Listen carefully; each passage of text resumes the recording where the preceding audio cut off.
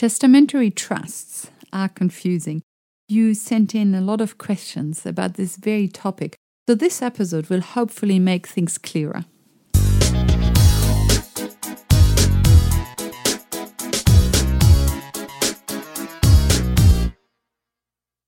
You are listening to Australia's Tax News Podcast, Tax Talks, the podcast for Australian tax professionals. Welcome to episode 134 of Tax Talks. This is Heide Robson, and thank you to Class for sponsoring this episode. We touched on testamentary trust in our first Q&A session in episode 126. But today we will look at testamentary trusts in more detail. You sent in a lot more questions, which I put to Peter Bobbin of Argo Lawyers in Sydney, and he kindly went through all your questions.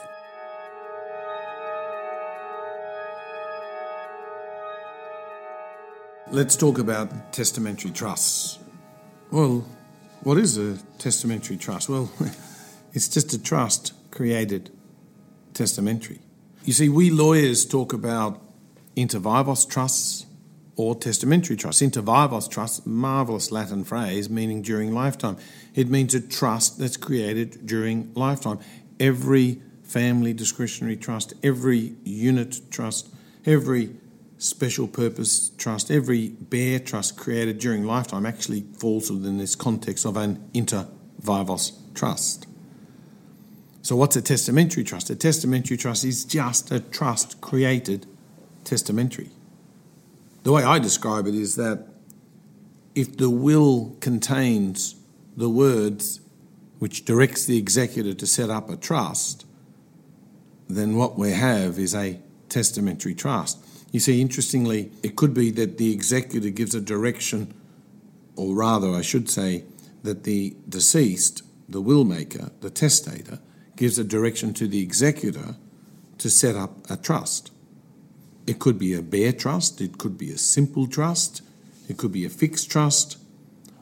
However, in today's modern world, it's most commonly a discretionary trust. All of them are testamentary. Why do I say all of them are testamentary?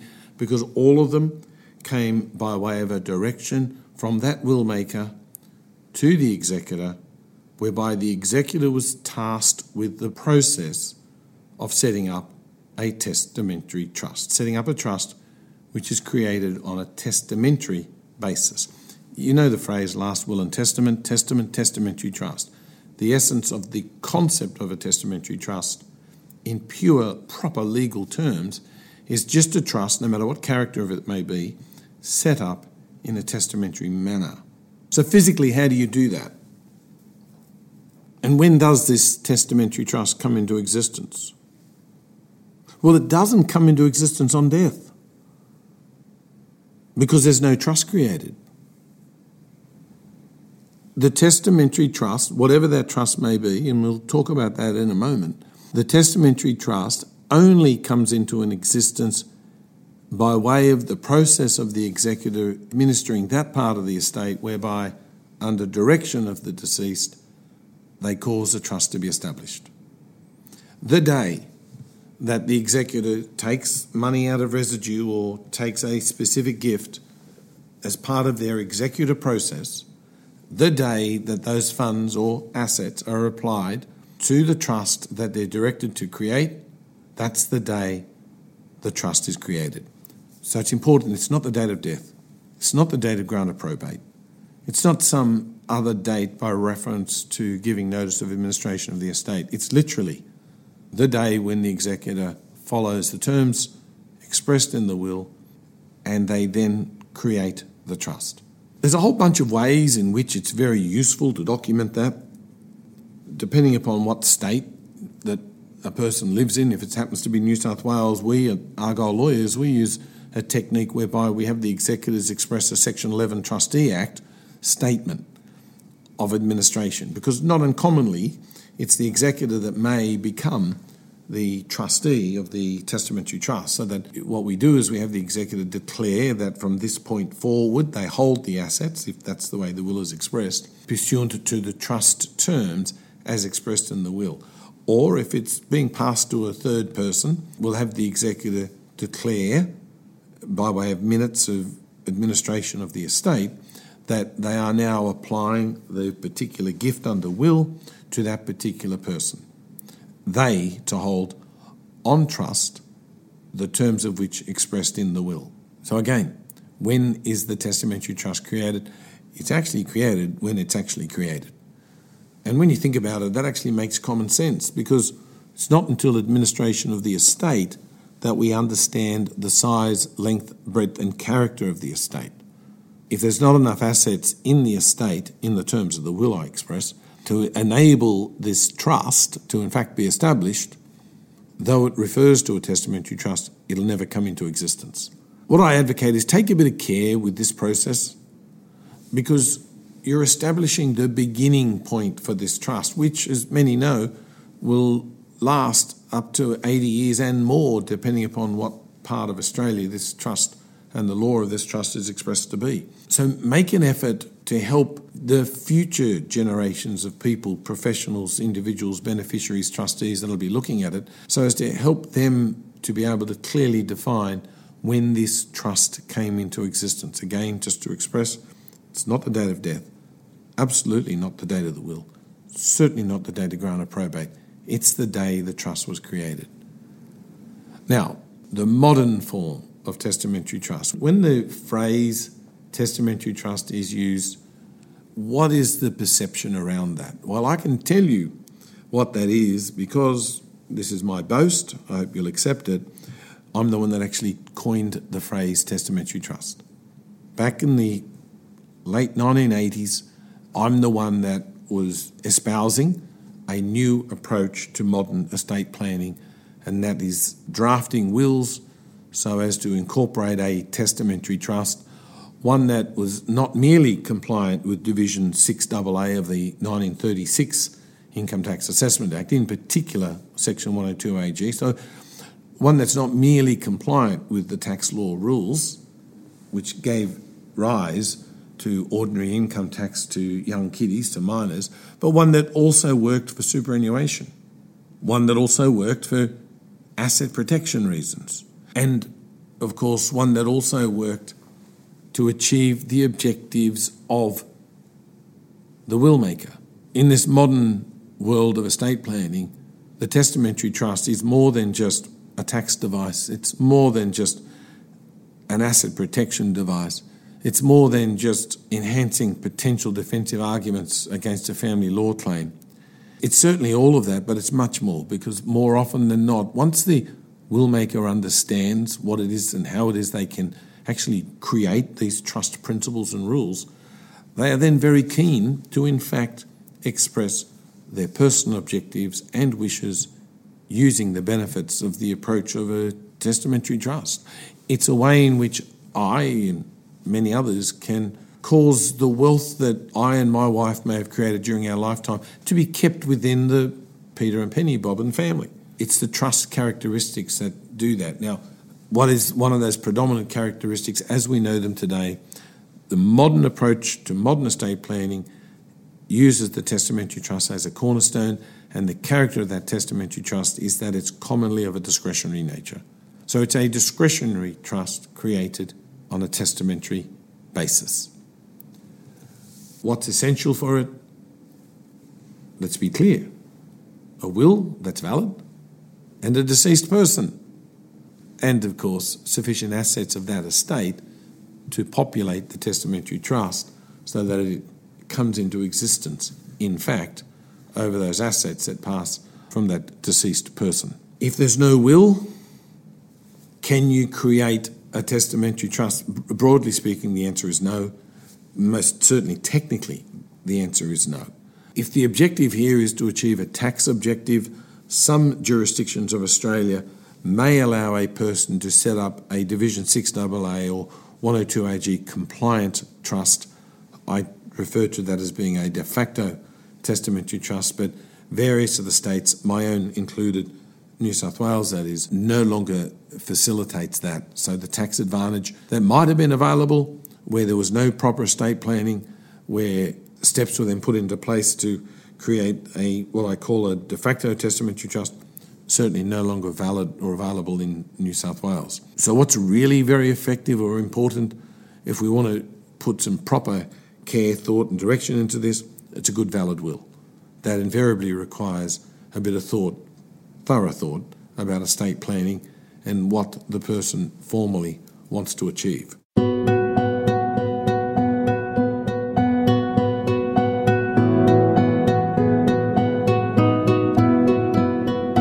So is there a trust deed? Well, no, but sort of yes. You see, when I create an ordinary family discretionary trust inter vivos, as I said earlier, we do that by way of a deed format. It's quite available for an executor to also do this by way of a deed format. Depending upon the character of the assets that go into that testamentary trust, there are some potential stamp duty concerns. What we do here at Argyle Lawyers, and to give you a bit of a clue as to one approach that may be taken, is to extract all the terms from the will so as to provide a document. It's not a trust deed, but it's a document that expresses the trust terms. Because in years to come, decades to come, when those beneficiaries, other professionals, trustees are dealing with this particular trust, somebody somewhere is going to ask, "Oh, show me the terms.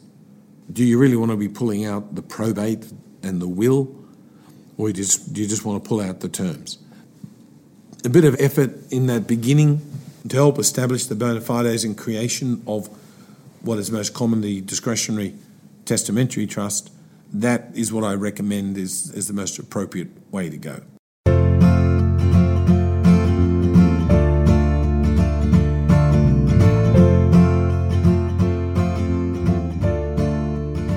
Can you have an invalid testamentary trust?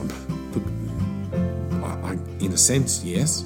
What are some examples? Well, if a will seeks to set up a testamentary trust, but there's not enough assets in the will to then carry through the direction to establish the trust, then you don't have a testamentary trust, even though there was a direction that one be established. Can a testamentary trust be found to fail for any other reason? Well, look, the answer is yes. If the will is found to be invalid or a particular clause of the will is excised by the court for some valid reason, then again you'll find there'll be a failure of that testamentary trust to come into existence. Why establish a testamentary trust? Well, in many respects it turns on the perspective that you bring.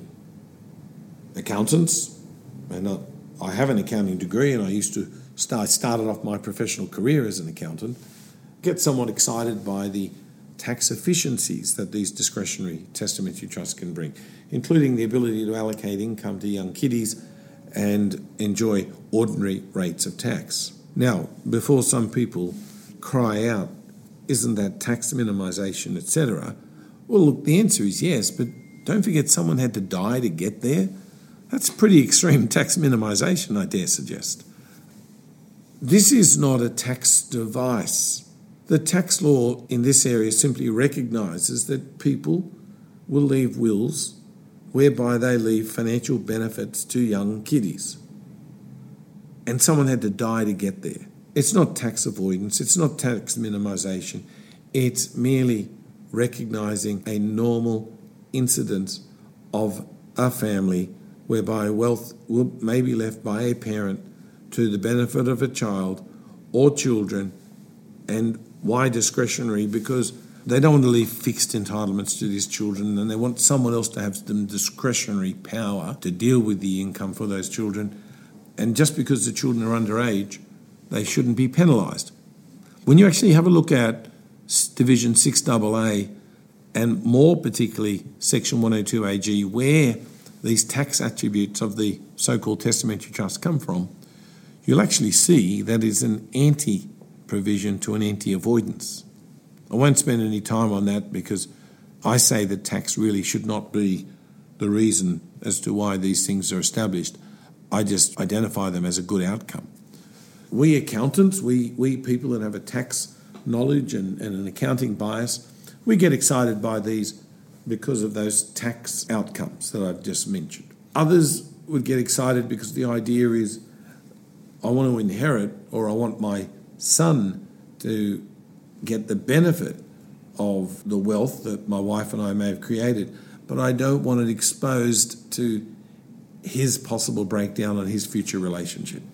Others get excited because the creation of the testamentary trust, instead of giving it to the child, where it definitively becomes theirs, and then it has no way of directly not falling out of a family law argument, it goes into the form of the discretionary testamentary trust, where the potential beneficiaries is not merely that child, but that child's children, and quite possibly, on a contingent basis, it could also be the other family members. In the unfortunate event, for example, the child should die, it's most usual, as you might appreciate, that the parent wants the wealth to continue for the benefit of grandchildren and great-grandchildren, etc. It's the testamentary trust that's actually the only way to achieve that. So family law can't touch the testamentary trust? Now, what the testamentary trust concept does in a family law context is facilitate defensive arguments. It's not perfect, but it's an awful lot better than putting the assets in the direct child's hands, where if it's owned by the child, it directly becomes an asset of the parties of the marriage subject to the family court.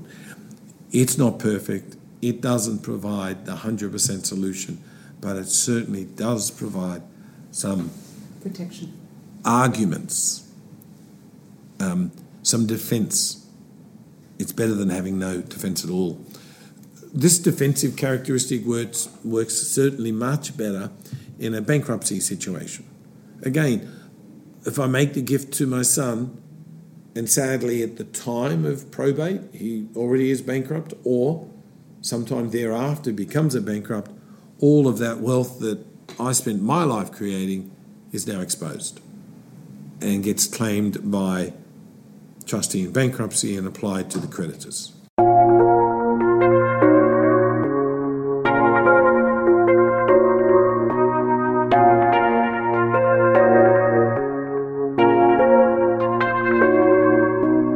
What we do instead is we adopt a discretionary testamentary trust. Again, those beneficiaries are the child, the children of the child, the grandchildren of the child, and then we're affording them stronger than family law, that is, ability to have a defensive position so that the wealth that's been passed on from one generation to the next is in a protective device made available to that child, but also then available to grandchildren, great-grandchildren, and moving on. So income tax, family law protective arguments, bankruptcy protective arguments, these are all the fundamental reasons why professionals get excited about testamentary trust. But when it's made clear, this is my experience, when it's made clear to the will maker, these elements, but more particularly how it is that they can then design the value passing and how that value passes, I find that the actual clients then embrace the whole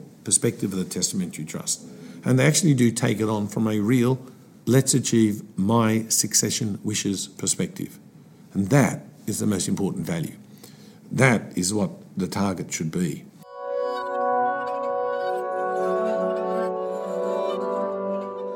Let's get into some practical elements now. Who should be the testamentary trust trustee? Well, in practical terms, it most definitely can be an individual or more than one individual, but what we do is we often express in the wills that we create where it will be an individual or collection of individuals. When the person dies, probate is granted, we at Argyle often adopt the approach whereby we put a company in place. We don't express the company in terms of the will simply because we're avoiding the client going through the process of putting a company in place and holding on to it, paying annual fees and so on, just to be ready to accept a testamentary trust. We identify individuals and then we'll often recommend to those individuals that it's often very administratively better and more secure to then put in place a corporate trustee.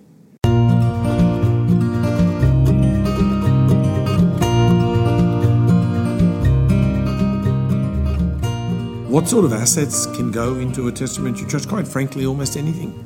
Certainly cash, shares, real estate, intellectual property, patents, copyright, anything perceived to be of value over which the will maker has very express and careful wishes that may extend over more than one generation in the life of more than one person, that's the sort of thing that can go into the testamentary trust. It need not be something of significant value, or it need not be something that generates significant income. It's all to do with what is that will maker's wishes over the particular item, particularly where that may extend over more than one generation.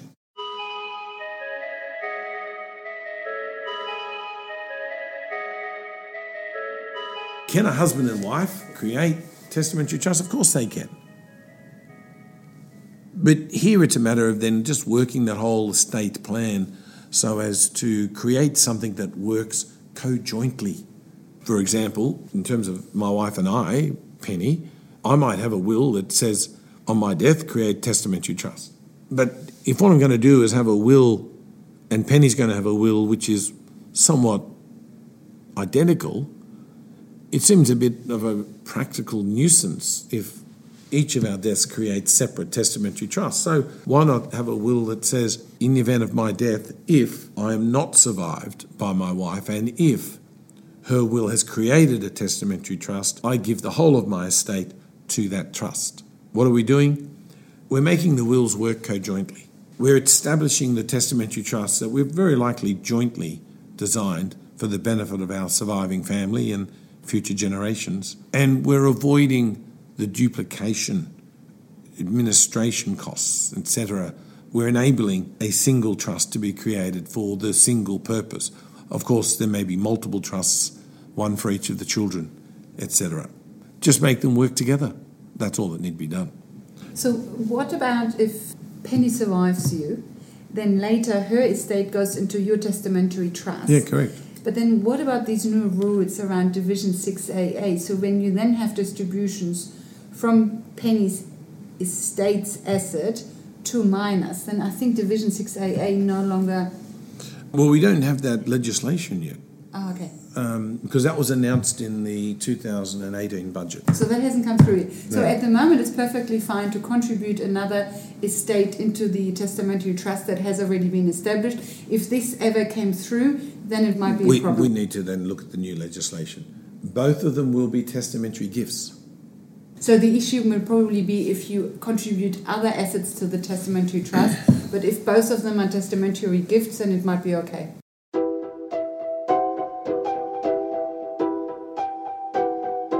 Perhaps we should have a look at some parting words on this testamentary trust, these parting words deriving from the budget announcement in 2018. Some of you would be acutely aware of the fact that in 2018, the federal government, the Treasurer at the time, announced the probable amendments of Division 6AA. What was announced was that any after-gifted property would not gain the benefit of the Division 6AA ability to allocate income to young kiddies. Now, the way I read that, the government wasn't attacking testamentary trust per se. They're trying to attack the abuses of it. The idea is, with some people, they would cause the will to set up the testamentary trust, perhaps with $1,000, and then there'd be this gift of $9,999,000 into that trust. And the challenge is, well, what gets the benefit of this concessional income? Is it the whole $10 million because the trust is testamentary in nature, or should it be only the $1,000? That's the way I read the announcement in the 2018 budget, that it's only targeting that $1,000. So if we're looking at a situation where a husband and wife and the first to die, the trust is created, and on the second to die, the gift is made into that first testamentary trust.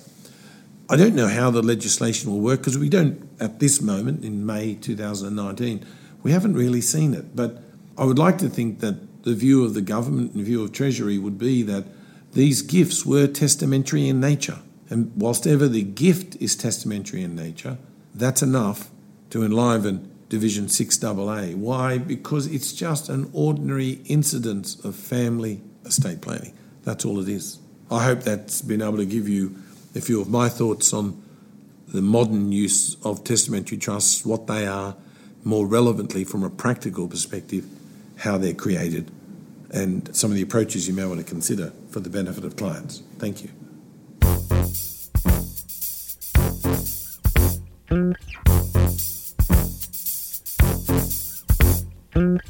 Welcome back. So at the moment, nothing has changed yet regarding distribution to minors from testamentary trusts. Currently, minors are still accepted persons for the purposes of Division 6AA, even when the income comes from assets that were contributed later to the trusts.